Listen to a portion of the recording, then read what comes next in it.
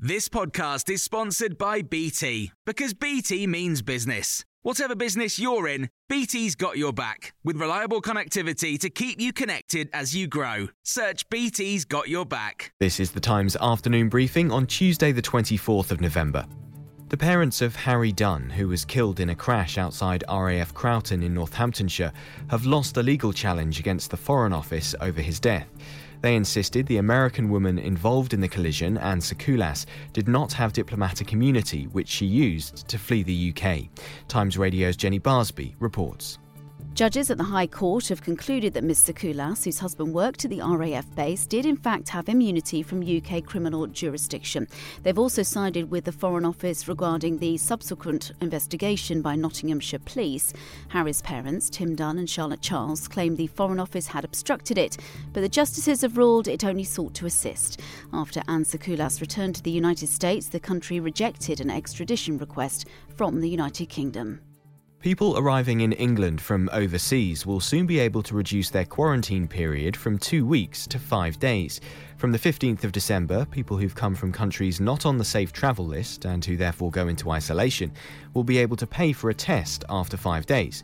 If the result is negative, they'll be able to exit quarantine. Chief Executive of Heathrow Airport, John Holland Kay, has told Times Radio Breakfast it's welcome news for an aviation industry that's really struggling. Most companies are hanging on by their fingernails. We at Heathrow have been losing £5 million every day. The airline's been losing similar amounts of money. This is devastating for the aviation sector. And of course, this is not just about people going on the holidays. This is the lifeblood of the UK economy. The week ending on the 13th of November saw the highest number of weekly deaths linked to coronavirus since May. 2,466 were registered in England and Wales, which is an increase of 529 on the previous week. Protesters who were sentenced for stopping a flight leaving Stansted Airport are to challenge their convictions at the Court of Appeal. The Stansted 15, as they're known, say they should not have been charged with a terror-related offence, let alone been found guilty. They cut through the airport's perimeter fence in 2017 and locked themselves together around a plane which had been chartered by the Home Office to deport people from UK detention centres to Africa. And MPs investigating whether streaming services are denying fair earnings for musicians have been told artists are too scared to raise concerns with major labels and platforms.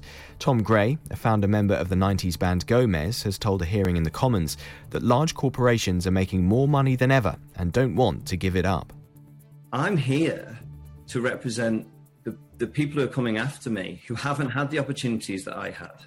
A lot of young musicians who I've spoken to would love to be telling you the things I'm telling you, but they're afraid. They think that if they're slightly critical of any of this system, that they won't get playlisted, that they're going to lose what little income they do get. Lead singer of Elbow, Guy Garvey, is also presenting evidence today alongside members of Radiohead. You can hear more on these stories throughout the day on Times Radio.